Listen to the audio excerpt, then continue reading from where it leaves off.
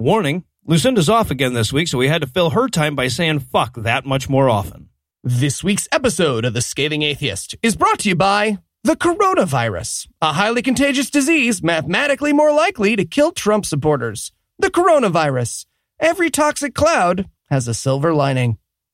And now, The Scathing Atheist. Hi, I'm Zephyr. I'm a middle schooler in the goddamn Bible Belt, and unlike some of my teachers, I have the fucking sense to know that we did evolve from filthy monkey men.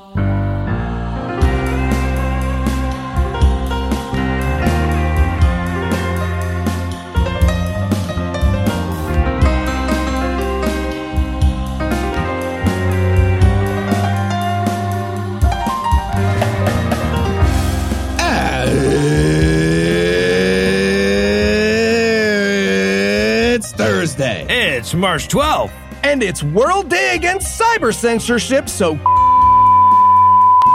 absolutely not. 100% really? no. Nope. No holiday spirit. I'm no illusions. I'm Eli Bosnick. I'm Heath Enright.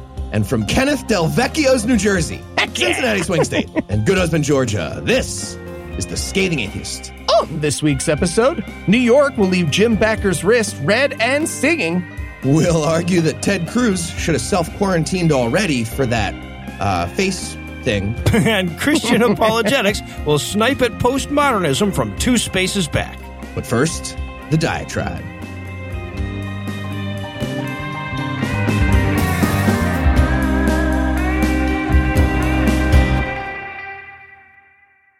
Far be it from me to turn the diatribe into a 5-minute pitch for our new podcast D&D Minus, available now wherever you get your podcasts, or just follow the link in the show notes.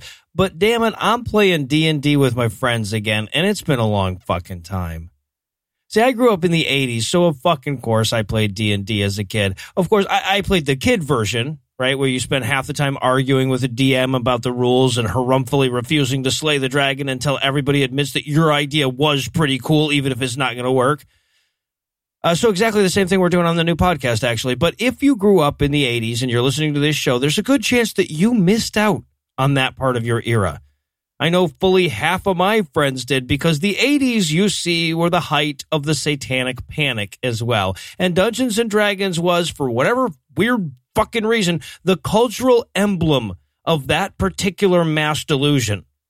Adults would straight-facedly tell you that when you played Dungeons & Dragons, you risked summoning real demons.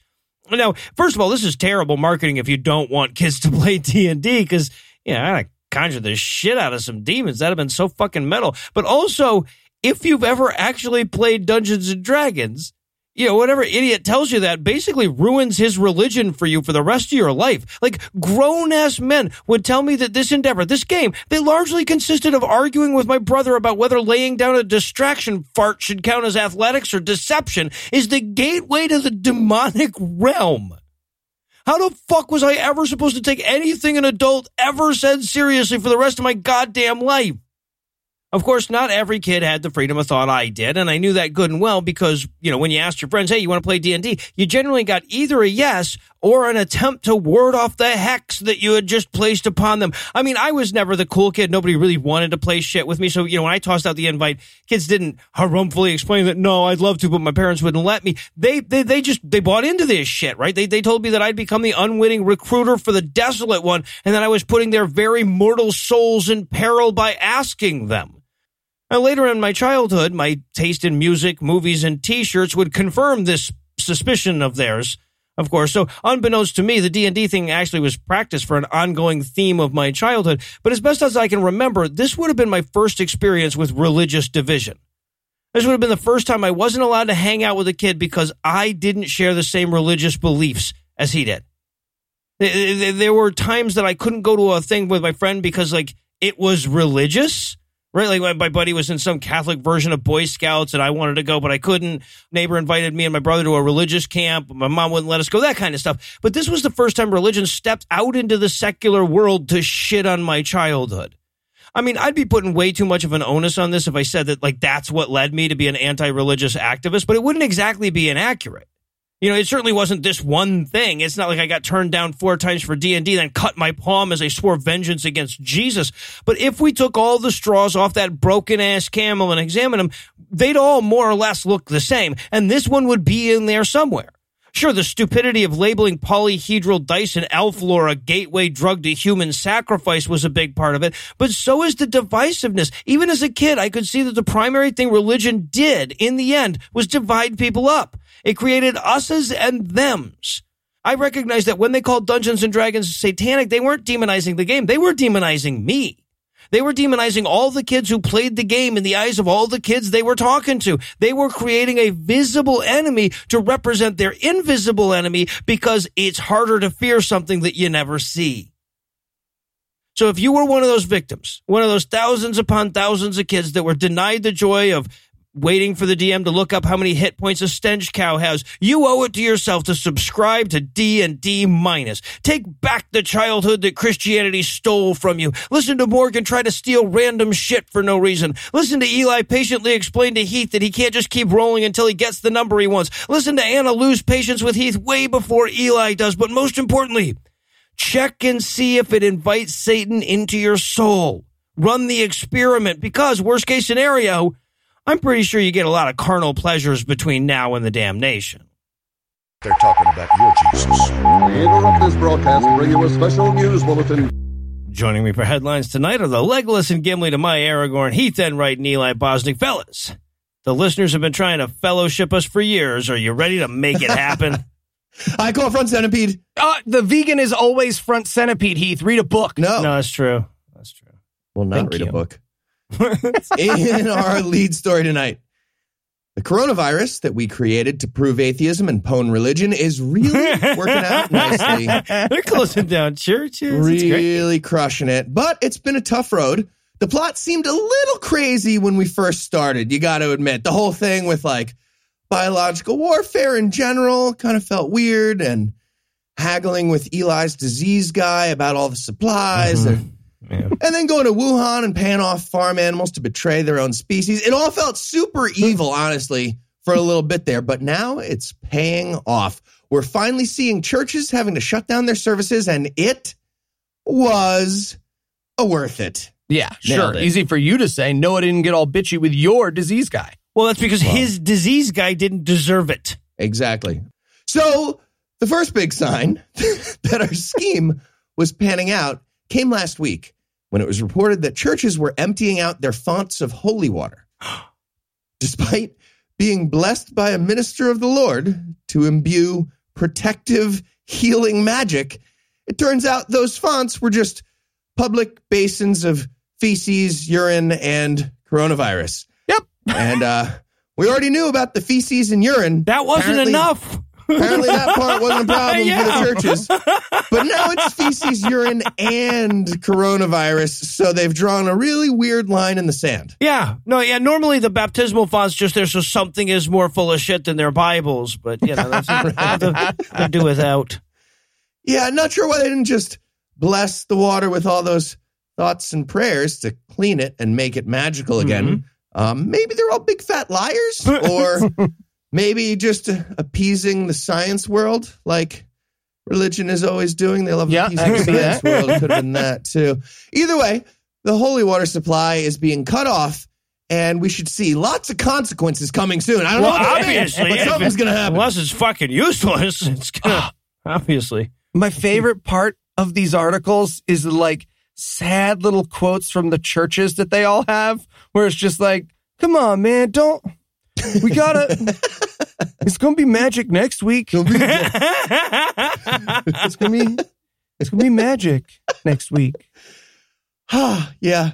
So another effect of the outbreak, our amazing plot is interfering with the practice of Holy Communion as well. Turns out having a weekly meeting where every family in town shows up in one place, and they all bring their festering plague children, and they all line up and get hand-fed cannibal crackers, and they all share a community cup of Chateau Diana wine food product from a gas station. That ends up being stupid long before there's a deadly new disease going around. And now it's extra stupid Fortunately, a bunch of churches drew the line at extra stupid. Just think about that sentence for a second. Just think about that. This might be good news right now, but not a good sign overall. They drew a line at extra stupid. And again, we'll have to wait and see if the lack of communion has major consequences for society. No holy water and no communion for a big stretch, but only in some churches. That's the thing.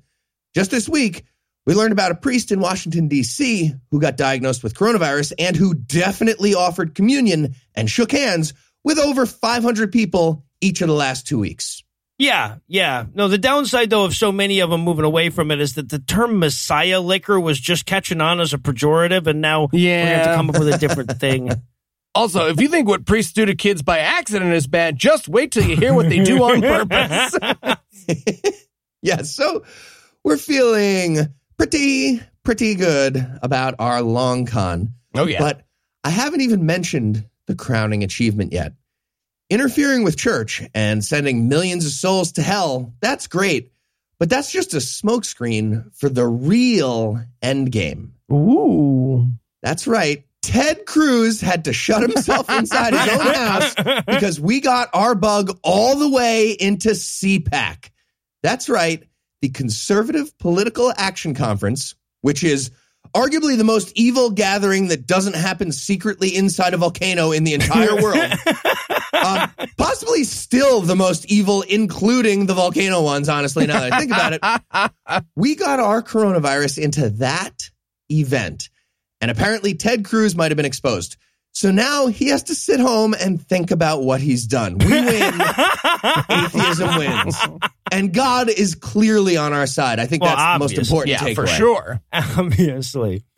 And in Baker's Doesn't news tonight, for reasons they tell Andrew are entirely prophylactic, the New York Attorney General monitors the stuff Eli says on this show pretty closely. And it looks like that finally worked out in our favor. Last week, we talked about convicted felon and just regular felon Jim Baker's claim that his snake oil could cure coronavirus.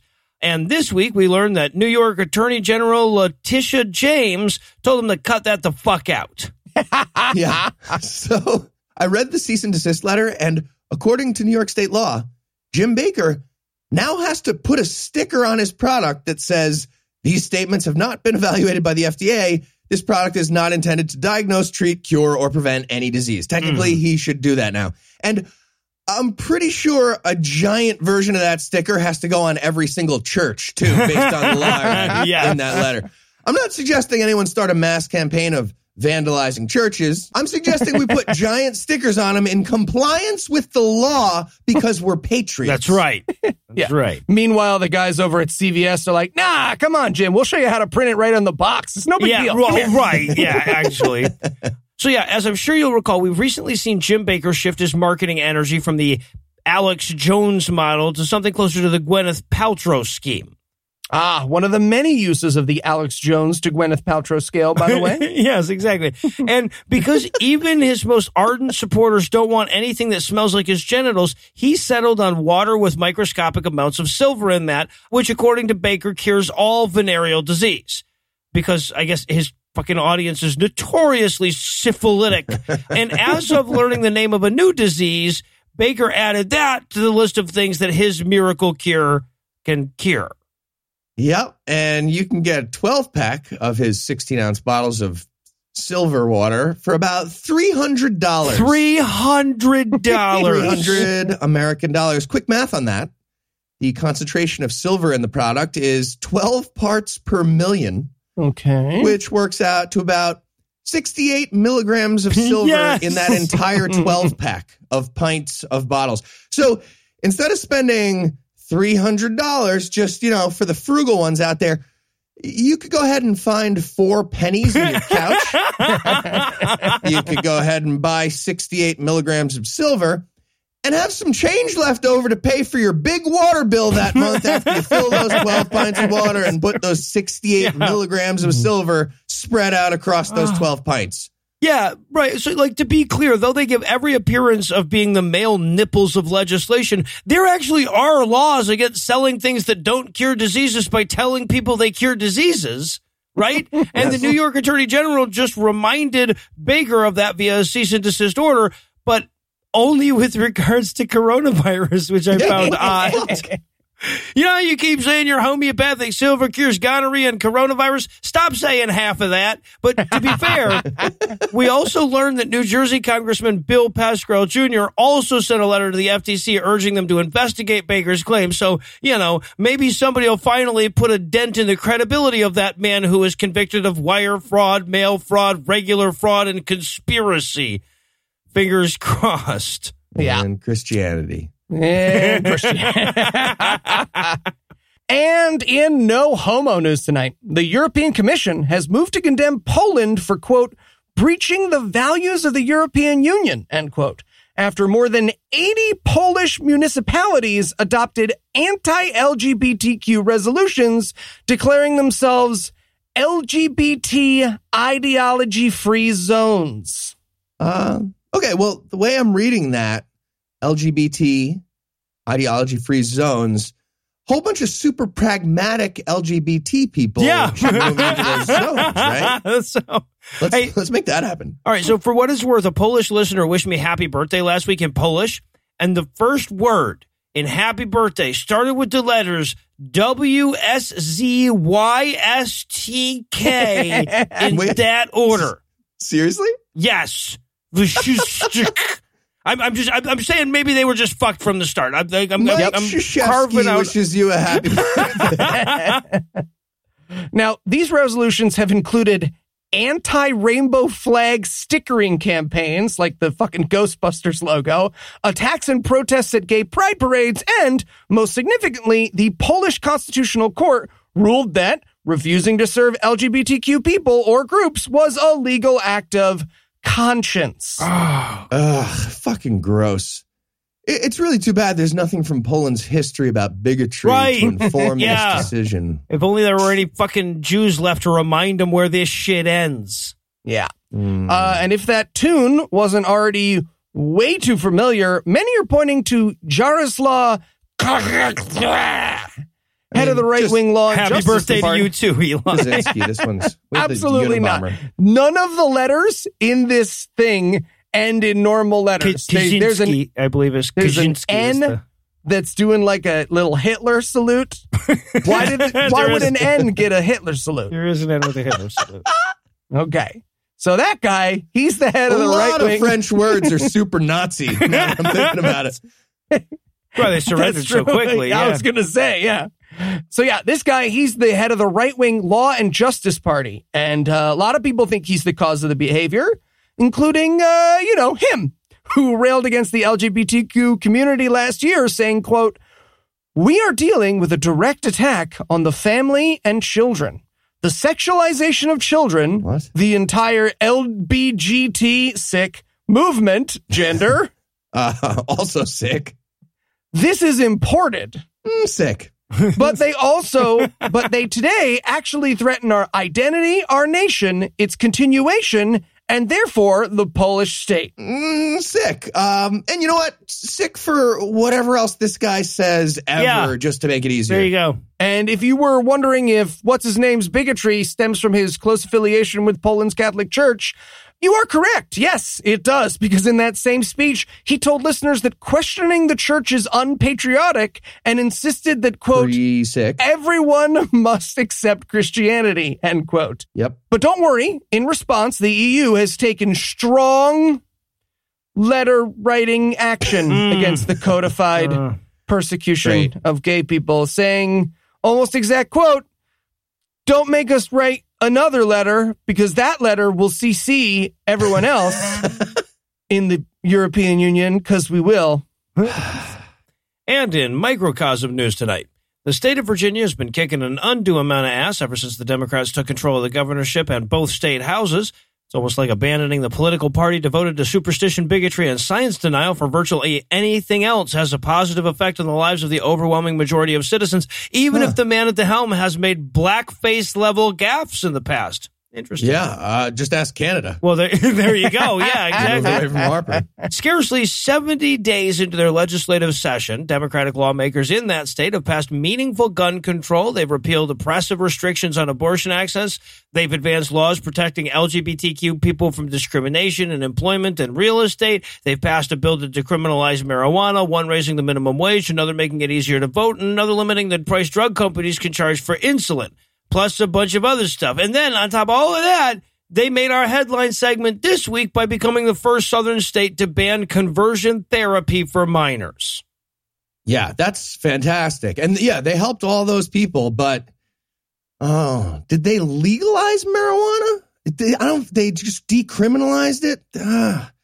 And they haven't had a Bolshevik revolution. No, not yet. Pretty sure they're the same as Republicans. That's what you sound like if you're not voting blue in November. That's what you sound like. You do. That's sound you. Okay, I see what you guys are doing, but you cannot stop me from writing in Tim Ryan. You can't stop me. I feel like we can stop you. Governor Ralph Northam signed the bill last week and refrained from using the word mammy long enough to say, quote, "This issue is personal for me as a pediatric neurologist who has cared for thousands of children. Conversion therapy is not only based in discriminatory junk science, it is dangerous and causes lasting harm to our youth. No one should be made to feel wrong for being who they are, especially not a child," end quote. And as tempted as I am to agree with him across the board here, Republicans in Virginia have been blocking this law for years, subjecting children to more hate-filled psychological torture the entire time. So, some people should definitely be made to feel wrong for being who they are. Yep. But I appreciate the sentiment, though, Ralph. I do. Heart's in the right place, yeah. No, another great example of that, liberals who are planning to help Republicans in November. If you're not going to vote against Donald Trump, you need to call every single LGBT person you know and explain how you're sacrificing them now for your guess at a possible future revolution, maybe happening faster, maybe in the future. And by the way, this is the same guess that liberals made when they said, vote for Nixon, speed up the revolution. How'd that fucking work out? Sorry. Okay. I know I'm getting off track here. Great job, Virginia, for making some positive incremental change. That's good. Yeah. Got to get you off Facebook, buddy. I'm doing great. We got to get people off Facebook, not me. Yeah, to be right. clear. Yeah, it's all them other motherfuckers. Yeah. So just a reminder that as much as it might seem like we're losing ground on every front, so far in 2020, Virginia and Utah have banned conversion therapy. Also, before Matt Gaetz went into self-quarantine from coronavirus, he wrote on Air Force One. What I'm saying is that there are always nuggets of hope to cling to, always a colloidal silver lining. Oh, yeah, Matt Gaetz. Matt Gaetz, our savior, our unexpected savior. And in Coup d'etat news, according to Rick Wiles, if Donald Trump wins re-election in November, the Democrats are going to go out and start shooting Republicans with guns. That's a real thing that he's worried about. And us and our guns, yeah. He is terrified, and it's great. Because, Rick Wiles is a literal neo-Nazi with a giant audience of Christian people and White House press credentials sometimes. Yep. And he deserves to be terrified for his entire fucking life. And the best part is, we're not actually going to murder him, but we get to make him all paranoid without even trying. Worst case scenario for Wiles, we get him sick with the coronavirus we invented. And, I guess he could die from that. He's old. Nice. Sorry, what was I talking about? Oh, I think you were about to present a worst case scenario, but then you got distracted and said something else instead. Yep, I remember it. Okay, now I was threatening Rick Wiles. Sorry, I was threatening Rick Wiles. That's right. Now, I don't want to get all Andrew Torres here, but if we lose in November, I think we can all say intelligent people can disagree on whether or not shooting people in the face is a better tactic than voting, right? No, they cannot. No, that's not what I was disagreeing with at all. See? Nope. Look at us. No, yep. So the way that Raiwai landed on this theory is pretty amazing. Apparently, he saw an ad for a movie called The Hunt. Oh, this again? It's this again. You might remember hearing about this movie last summer when its theatrical release was canceled after mass shootings in El Paso and Dayton. The studio felt like it was a bad time. But there were also a bunch of made-up rumors that the movie's message was telling liberal elites to get together in tactical units, herd up some Republicans, drop them into a giant hedge maze, and hunt them for sport. Which is ridiculous. We do not need a movie to have that idea. Everybody's thought of it. Yes, thank you. Yes, in our fucking slogans, we eat you. Right? If anything, this movie is tame. Yeah. Side note, this is not us supporting the movie because this movie's ads call it the most controversial movie of the year, and that's their fucking marketing strategy. People are dumb. Yeah. So stirring up the panic of right-wing assholes isn't controversial when the president is also doing it. Yeah. You Joe Rogan rejects. So, all that being said, the movie is about crazy people who hunt human beings. It's based on the short story called The Most Dangerous Game, where an evil retired general hunts people on his island.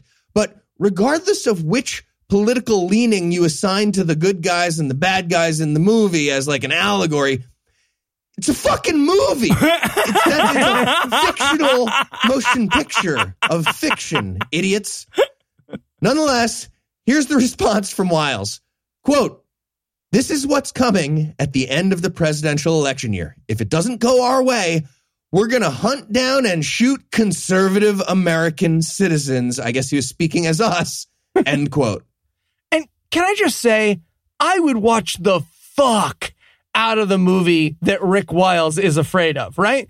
Like, this movie, it's a horror movie about a bunch of regular folks who get together to bring down queer-coded liberals. It's every horror movie, right? But the studio that has the solid brass balls to make the movie where Elizabeth Warren walks into the Senate with a machete and locks the door from the inside can have all my money. Oh, now yous can't leave. I'm Elizabeth Warren. Nevertheless, she persisted. Tagline. So, oh God, we should make that movie. It's such a good idea to make that movie. We would make so much money and get so much press. If we promised that instead of a machete, she used a tomahawk, Donald Trump would fund it. It's so good. So, just to be perfectly clear, and also because Andrew Torres is standing right behind me right now, very sweaty after an aggressive speech he just gave me, I have an official statement. We are not doing the hedge maze thing. We are not poisoning Rick Wiles with coronavirus. We did not invent the coronavirus, despite what I might have suggested earlier. And we're not going to shoot any Republicans because we're not evil like the internal thoughts of Rick Wiles that he's now projecting onto his enemies. Yeah. But, Dickie Dubs, if that's not enough to convince you, just think about it for a second. The Democratic Party, we couldn't manage to count votes in Iowa. You think we're going to organize a national murder campaign of coordinated death squads? No, we're fucking idiots. We're good guy idiots, but we're idiots. There's the one statement that both Bernie's and Biden's supporters can agree on right there. Yeah. We're idiots. And finally tonight, in metaxicizing news excellent. tonight. Thank you. We have a story about Christian author and guy who looks like he should always be playing the mean dad in a Home Alone sequel, Eric Metaxas. He's like a Phil Hartman fucked up.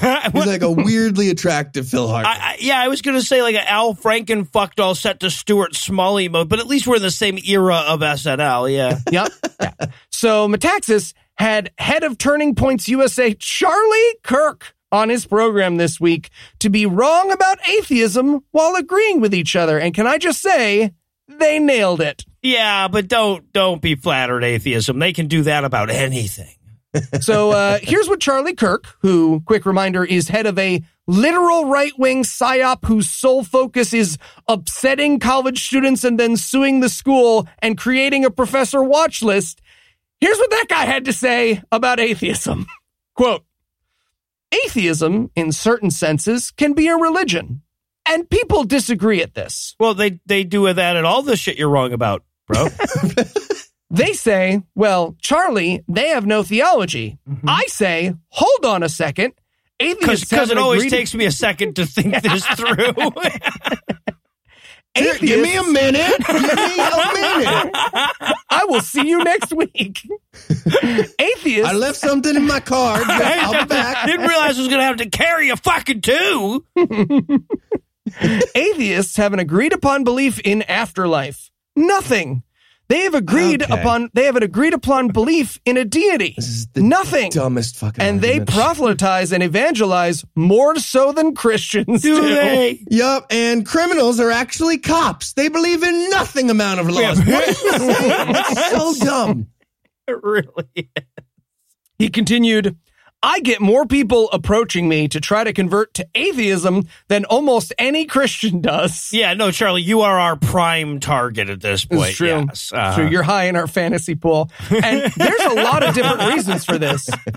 But I always challenge the atheist. I say, if you actually believed what you say you believe, why does it matter? You got like 38 years and 5 days left, too specific, and then you're just a clump of cells and dust. And then you're going to deteriorate into the abyss. You should live it up. You should do as much drugs and indulgence as you possibly can. Okay, first of all, that's not a challenge. Yeah, That's easy and did it. But more importantly, does he think we know the day we're going to die and our, using atheism somehow? Well, more importantly, do the atheists that he's talking to assume he means he's going to kill them in 38 years and 5 days, right? But also, which side are you on? Right? I mean, what's atheism? Just enjoying yourself constantly until you die? Psh, whose shit are you selling?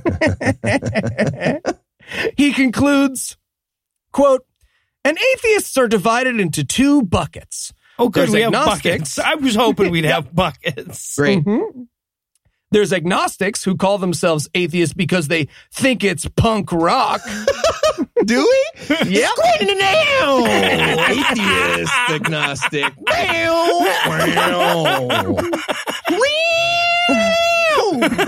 What? Take it away, Bernie Russell. Epistemology. Danny Tennant on the drums.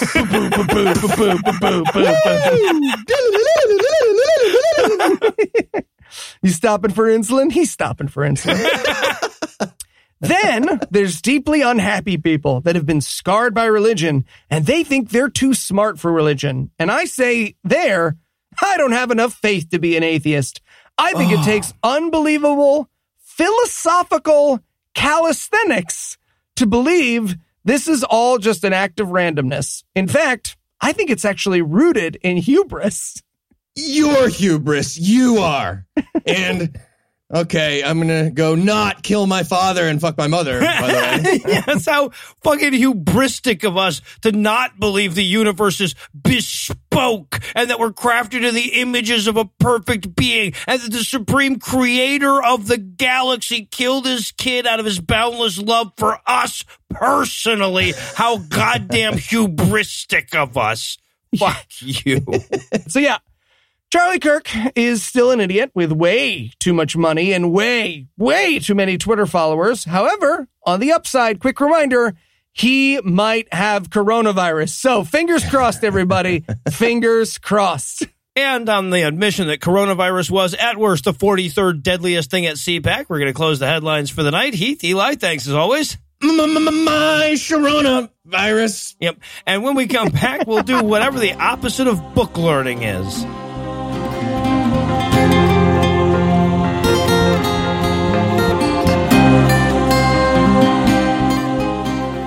If there was one overriding message during the first third of Hillary Morgan Farrer's Mama Bear apologetics, it was, this is the kind of book that's going to end with several chapters that might as well be titled, and you know who else can go fuck themselves? Well, we're into that segment at this point, and Eli, why don't you pick up the thread there as we knock out Chapter 8? That's right. After tackling the boogeymen of self-helpism, naturalism, and skepticism, I think we can all agree there's no intellectual better equipped to tackle the nuances and criticisms of postmodern thought than Hillary Morgan Farrer. That's who can go fuck themselves, postmodernists. That's right. Take that, Foucault, motherfucker. Which is why this week's chapter is titled, The Truth Is, There Is No Truth. postmodernism. That's not. Yeah, but fuck her already for making me speak on behalf of postmodernism, first of all. But like, I think before you can critique it, your mindset has to at least catch up with modernism, right? You'd think, right? Okay, what if I agree to stop basing my atheism entirely on Seinfeld? Can we just skip the chapter? Are we done, Hillary Morgan? No, promise. Sadly, no. And H-Dog, she's going to begin this chapter by apologizing for all this thinky bullshit. She knows you're a mama bear. You don't care about philosophy. But she assures us that the only reason she's talking about all this philosophy is because philosophy will turn your kids into atheists. Here's the quote. What is it about postmodernism that's important for mama bears to know? If you plan on sending your kids to college, and especially if they major in a field of humanities, like history, English, or philosophy, they will be steeped in postmodern assumptions from the get-go. Some in the sciences proudly proclaim that the humanities are dead. To this we cry foul. The humanities are not dead. They are just really, really sick. And postmodernism is the disease. End quote. Okay. Yeah, so if you want your kids to be good Christians, you got to steer them away from academic subjects like the humanities and also the non-humanities. Yeah, right. Yeah, into geology trouble. will fuck them right up, too, though. So, Yeah, really. It's a real problem. biology, all the ologies, really. Yeah. So now it's time for a brief history of postmodernism. No, it's not. That's not what's about to happen. I mean, it's technically very brief. So Hillary begins by reminding us that back in the good old pre-modern days, people thought it rained because the gods were angry. And we should pause and point out, that is her worldview. Now. Right? Like, she's going to spend this chapter shitting on modernism and then postmodernism, but let's not forget, the hurricane is because Jesus saw me jerking off to Love is Blind is the viewpoint she thinks is correct. So she shits on modernism a little bit, reminding us that, quote, science proved to be just as dogmatic and dangerous as religion, end quote. You're as bad as I am if I don't have to give examples is literally the best she can do again. Yep. Again. But enough about that, because she might have to give examples. It's time to talk postmodernism. Quote, the postmodernists were at a crossroad. They could either question the dogma of naturalism, but in doing so allow a divine foot back in the door, or they could deny that absolute truth existed or was knowable. End quote. I love how this is a binary choice for Hillary Morgan Farrer. Either there's a ghost in the attic or truth is dead. There is no in-between middle ground on that. And look, Hillary gets it. Sure, a lot of people who had claims over truth used it for slavery and genocide, sure, but without capital T truth, you're just going to be a murder rapist. Or as she puts it, quote, what? Postmodernists rejoiced that nobody could declare that sex outside of marriage, abortion, or homosexuality were objectively immoral. However, what they didn't realize is that they had also now prevented society from saying that unprovoked murder, torture, and sex slavery were objectively wrong. Unprovoked is a weird that is a very, very strange use of that word. If there's no objective absolute right or wrong, then no one can criticize or condemn any moral choices. Really? No matter how evil. You can't even call it evil. End quote. Are you sure? You know how like when we proved that there was no light-bearing ether, there stopped being stars? It's like that. Exactly. Yeah, 100%. And I should point out that that is the end of her history of postmodernism. Really? Not a single book cited or philosopher named. And I just want to point this out because I've seen both like theocrats and non-theocrats criticize supposed postmodernism, largely because they've confused postmodern thought with postmodern art, which they don't like. And while I don't agree with the common, my kid could paint that of postmodernism art, I get it. What I'm saying is I get it. Well, Eli is speaking for himself and not the show when he rejects the my kid could paint that criticism of postmodern art, by the way. That is true. Super clear. Okay, in defense of postmodern art, yes, if you count the pretentious tour guide at the Modern Art Museum as part of the art, it's some of the best comedy ever created, and I will allow it. Yes, 100%. But for the record, I think we should at least clarify postmodernism's actual position, which is not that truth doesn't exist. And look, I'm not going to do a great job of clarifying an entire field of philosophy in 3 sentences, so forgive me, but here is the gist. Modernism and premodernism largely posit that there is one truth about everything, right? That's the whole spiel. There's like a correct way to eat, to learn, to make art, to be civilized, etc. And postmodernism's position is that of skepticism to those truth claims. It is not its own claim about truth existing or not. And if you're thinking there's no way postmodernism can actually be something as simple and obvious as we should be skeptical of absolute truth claims of premodernism and modernism, congratulations, postmodernism worked on you. So there we go. But Hillary Morgan Ferrer is absolutely incorrect about the Bible being good, and postmodernism is broken again. But yeah, let's make no mistake that the roots of criticism of postmodern thought are what HMO is doing in this chapter, right? If your entire philosophy is knowing the truth with a capital T, then postmodernism is untenable. And all I'm saying is that when someone tries to sell you that postmodernism is bullshit, it's worth looking extra carefully at what truth claims they've decided to bundle in with that criticism. Well, technically, I think it's up to each of us to define what postmodernism means to us, Eli. So I don't know that you can legitimately criticize her definition. That's all I'm saying. Yeah, dude, you're being super pre-modern, Right. you bigot. Right. Why don't you modern-splain to us how postmodernism is supposed to work, asshole? Here's how she puts it, quote, "Up until recently, our postmodern culture said that all truth statements were in the subjective realm. We can't say abortion is wrong. Rather, we can only say abortion is wrong for me. However, there is a world of difference between those statements," end quote. And again, not postmodernism. Postmodernism is skepticism of the original claim, not the other. Well, but it's also the other thing. I mean, it's pretty hard, and some might even say disingenuous, to try to divorce postmodernist philosophy from moral relativism without reducing it to nothing. Or reducing it to everything. Heath gets it. Yeah. Sorry, I didn't mean to encourage him. I'm sorry. And Noah, you're going to love the next chapter then. So now you're probably thinking to yourself, okay, that is what postmodernism is not, but what's the big deal? Well, what if I told you that someday your kid might respectfully disagree with you, huh? Or Bum, bum, boom.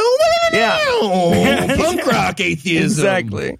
Here's how HMO puts it, quote, "If you don't get a handle on this postmodernism thing early, you might end up with a teenager or 20-something who's completely respectful of all your views. They are fine with those things being true for you and not true for them. If they have uncritically absorbed the lies of postmodernism, they will enter their young adult years trying to figure out their truth, all while being totally respectful of yours." So with the demon of respectful disagreement finally named, it's time to learn about postmodernism and the university. Careful, kids. At the university, you'll encounter some dangerous things like the first person and the international Jew. It's like a Henry Ford essay. It sure is. And here she quotes Stephen Hicks, who listeners will probably remember for being Jordan Peterson before it was cool, who says, quote, this real quote, "Postmodern professors' primary role is now to teach students to identify political oppression, particularly those of their own Western culture, where the primary perpetrators are males, whites, and the rich, who have used power cruelly at the expense of women, racial minorities, and the poor," end quote. Well, I mean, if you're a fucking history professor dealing with anything post-Achaemenid Persian Empire, then yes, that's almost a job description. Required. Sure is. But again, keep in mind that this is being phrased as a bad thing. Yeah, right. The implication here is that those statements aren't true. This chapter's message in its own fucking words is, watch out for those wishy-washy postmodern bullshitters, because if you're not careful, they'll tell your kids it hasn't always been easy to be a racial minority. Yeah, but oppression by rich, white, Christian got left out there. Christian men. That's a giant theme of history. That's absolute truth. So it seems like she'd want a postmodern history professor to soften that objective reality if she's going to be a fucking bigot, right? That's the whole fucking thing. Postmodernism is an off-ramp for these fucking idiots, and she's rejecting it. Yeah, you'd think she'd like that a little bit better. Yeah, so with the quiet part full on said out loud, it's time to roar like a mother. Oh, good. And murder another acronym, which means we're going to recognize the message. So first up, deconstructing the truth claim to show bias. That's the first message of postmodernism. And her point here is that sometimes postmodernists will point out that you have a bias. Yep. And that is bad. Well, I'm sure Hillary would point out that she has all the correct biases, so it shouldn't matter. Yeah, exactly. Next trick of postmodernism, use I feel instead of I think. And I just want to throw out, like, her saying that's a bad thing for later in the book, because it's an apologetics book. And I promise you, HMO is going to dedicate an entire section to Jesus being real because she feels it in her heart, because it's an apologetics book. So just making a note. The third trick of postmodernism, nobody knows for sure. Right, because Christians would never use this argument. Yeah, right. Yes, exactly. For fuck's sake. Yeah. She compares this to when kids fight over a toy, saying, quote, postmodernism came along and said, because you can't play nice with your truth claims, nobody gets to play with them. Nobody gets to claim to know the truth. There. Now you can all get along. End quote. And I mean, that is. Yeah. Hey, bud, you using your truth claims to justify slavery and genocide? Yeah, I'm going to take these for a second. I'm taking Whatever. You just want to be gay. Not the point. You can get these back at the end of the... Actually, never. You can never have these back.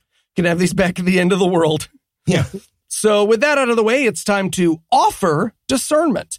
And we're going to start out with some of the good sides of postmodernism here, which HMO admits have been really helpful for the whole not literally burning witches thing. Yeah, even if you want to embrace the scare definition, no truth versus her truth, I'm going to opt for the former. So, yeah. But I love that she thinks postmodernism, like, licked all the truths so nobody can have them. That's what's happening. Yeah. in her head. However, her positive example is a story H-Dog tells where one time at Mega Church, she sat next to a guy who hated everything but the hymns. He sat there doing nothing through the contemporary songs and the bluegrass songs and the urban songs, her words, not mine. Really? But then he jumped up at the end at the hymns. And the conclusion she reached from that story is that postmodernism gives everyone a way to celebrate Jesus. Even the bigots. Thanks, postmodernism. Yeah, yep, correct. What the fuck? But enough fun stuff like racists who only like their Jesus songs. It's time for lie number 1. Our perceptions determine reality. Well, as Hillary has demonstrated, our reality doesn't determine our perceptions. So what fucking order does she think it goes in? Are they unrelated? Yeah. It's worth pointing out that this statement is true in literally all the ways. Yes. Right? It's scientifically true. It's philosophically true. But for Hillary, it seems to be about whether or not she's racist. Here's the quote she uses to close this paragraph. Quote, what used to be innocent Freudian slips are now microaggressions. What? Hold on. Wait. So in her life, she was like, I'd say, don't Jew me. Sorry, Freudian slips. No, not what that means. Are you serious? Yeah. And it's also just, it's not micro, it's not innocent, it's not Freudian. It's just an aggression. That's just an aggression when you say slurs. Mm-hmm. Wow. She continues, if you approach a girl who feels like a boy and say she, you can be charged with a hate crime. There it is. At least you can in Canada, and it's not far off for us. What? That way of thinking is becoming more common in the United States as well. No one is safe. There is no room for misunderstandings. Ultimately, this is the world that postmodernism gives us. A world with no misunderstandings? Yeah, how about the world where you could just lie about shit and say it's the law in Canada? That's not the law in Canada, right? No. And I just want to throw out there, God, it's so good to hear that lie about that Canadian law again. You guys remember how Jordan Peterson got famous? And then he was wrong? Yep. But I was on Twitter back then. Oh, man. You know what? I bet if I log back into my Twitter, my inbox will just be full of apologies from all the people who told me that Canadian law was going to make it illegal to misgender people. Yeah. I bet it is, isn't it? Yeah, too bad. Probably. You should check for those apologies. People are super good about retracting false statements on the internet. They are. Check that out. Yeah. I'm telling you, Heath, join me on the non-internet and play in Stardew Valley. I read the food reviews in the New Yorker. I said fun. Okay. All right. So moving on to line number 2, all truth claims are power plays. And Hillary's going to explain that by saying that the problem with postmodernism is it might make you question that God loves you so much that he sacrificed himself to himself, and you can give him your money and time to him forever, or he'll burn you for all eternity. So yeah, be careful about the power plays thing. Yeah, it seems like she's just worried she's not going to get enough credit for the team project for this one. Yeah. Yeah. Line number 3, all truth is subjective. And here's Hillary's response to that. Quote, when people say all truth is subjective, ask them, is that truth subjective? If they say yes, then their statement is false. If they say no, their statement is still false. Not that our goal is to win arguments. Clearly. But if we can keep bad ideas from spreading, I'll call that a win. End quote. Okay, but what if nobody says that to you? Ever, anywhere? Shit. Oh. What if nobody ever wants to talk to you? What if somebody says subjectively yes? What if somebody says just this thing in the Bible is wrong? What do you do then? No. What's your trick? Appeal to postmodernism, don't you? Oh, you do. I write a book. So now it's time to argue for a healthier approach. And surprise, surprise, that's just going to be repeating things back at you with a question mark, according to Hillary. Yeah. Quote, most postmodernism claims can be turned on themselves. Truth claims are power plays? Are you claiming that to be true? God what damn kind of power it. do you get from such a statement? End quote. Yeah, no, yeah. If it turns out that if you refuse to understand things, people will stop explaining them to you. Congratulations, Hillary, you won. You're crushing it. You're crushing it. You should check out some Facebook threads that I got going. You'd be perfect. You're going to love them. And finally, we're going to reinforce through discussion, discipleship, and prayer. And her first way of doing this is to find examples in culture. The example she gives here is postmodern architecture. Why? Like she says in the book that she finds pictures of postmodern architecture on Pinterest and then tells her kids, like, look at that. Isn't that fucking stupid?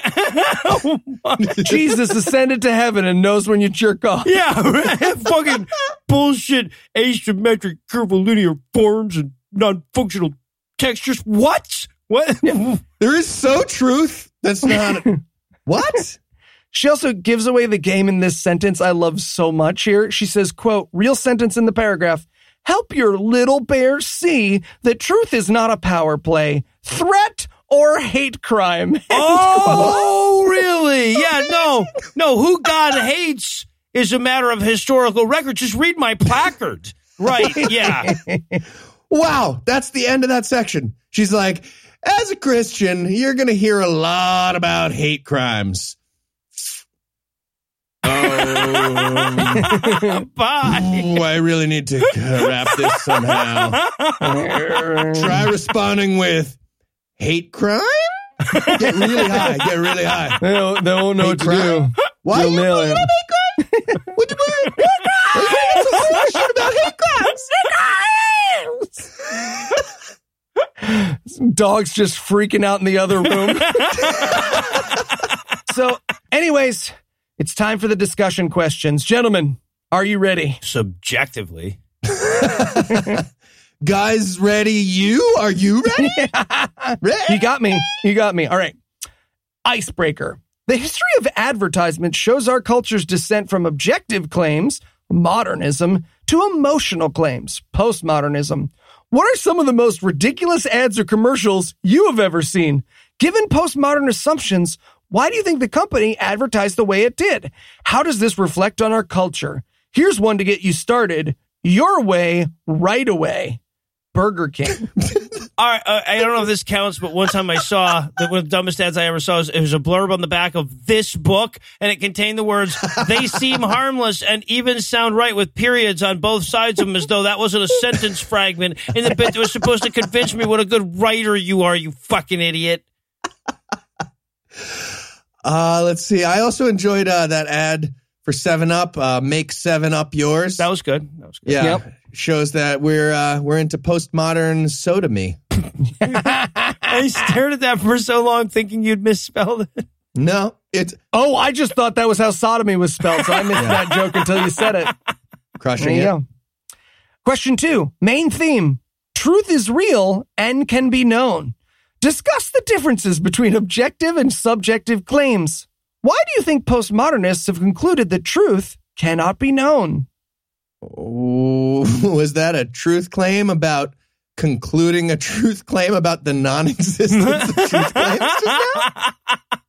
Honestly, look, the reason most of the postmodernists Hillary encounters espouse this, the reason they've determined this, is because they don't want to have to confront her about how fucking dumb her religion is all the time.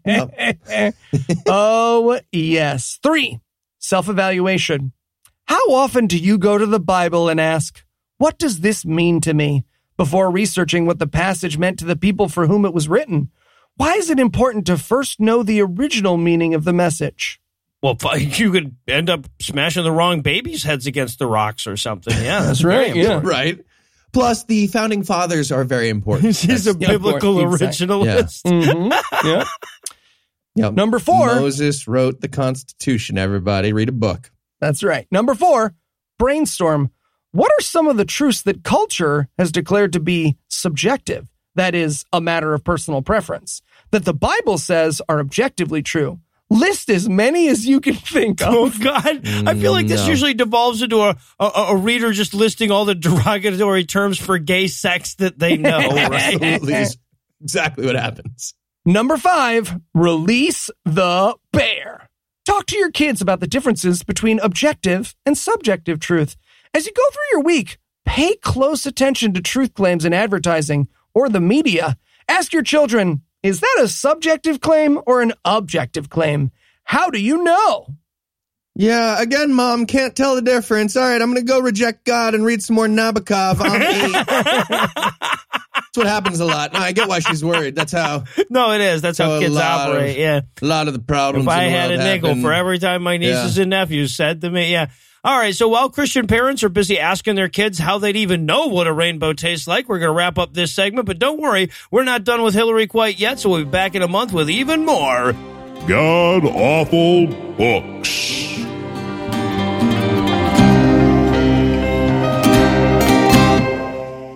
Before we return to self-quarantine, I want to remind you once again that there's a brand new podcast full of us waiting for you to listen to. If you love D&D Actual Play Podcast, or if you love us, or if you just love spending time with us, check the show notes for a link.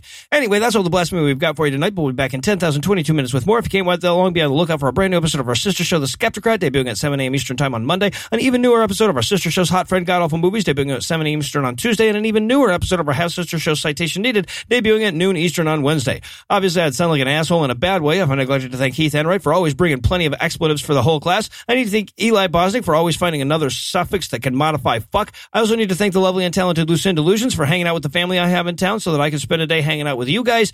She'll be back next week, but she promises to be extra pissed for making you wait. I also want to thank Zephyr for providing this week's Farnsworth quote and Kaylee and Jackson for last week's. The good news is that the upcoming generation seems pretty solid. But most of all, of course, I want to thank this week's best people. Rhett Spencer, the Zion Men from Momotown, Corey Joshua, explicitly telling you to take legal advice from a podcast, Melissa, Keith, Heather, and Jason, Hunter, Whit, Jeff, Nathan, Full Stank, Carol, Rebecca, the infamous Molly Coddle, Ann, Jeff, Miranda, Dong McFlops, Other Nathan, Lisa, Michael, Chuck, Brian, Nick, Daniel, Emerson, Shannon, David, Novocaine, but spelled cool, George, Keith, Miguel, Steve, Leo, Dan, and idiocratic dictators who coronavirus is no better than to fuck with. Together, these 38 able-bodied atheists aided our aims to alienate the agents of Abraham this week by giving us money. Not everybody has the money it takes to give us money, but if you do, you can make a per-episode donation at patreon.com/scathingatheist, whereby you'll earn early access to an extended ad-free version of every episode, or you can make a one-time donation by clicking on the donate button on the right side of the homepage at scathingatheist.com. And if you'd like to help, but you spend all your money hoarding Australian toilet paper, you can also help a ton by leaving us a 5-star review, telling a friend about the show, and subscribing to D&D Minus at your earliest convenience. Legal services for this podcast are provided by the law offices of P. Andrew Torres. Tim Robertson handles our social media, and our audio engineer is Morgan Clark, who also wrote all the music that was used in this episode, which was used with permission. If you have questions, comments, or death threats, you'll find all the contact info on the contact page at scathingatheist.com.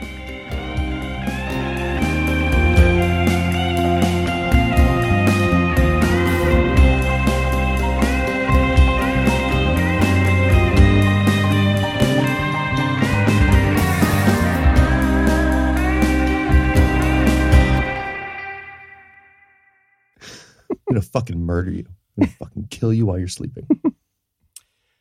The preceding podcast was a production of Puzzle in a Thunderstorm, LLC, copyright 2020, all rights reserved.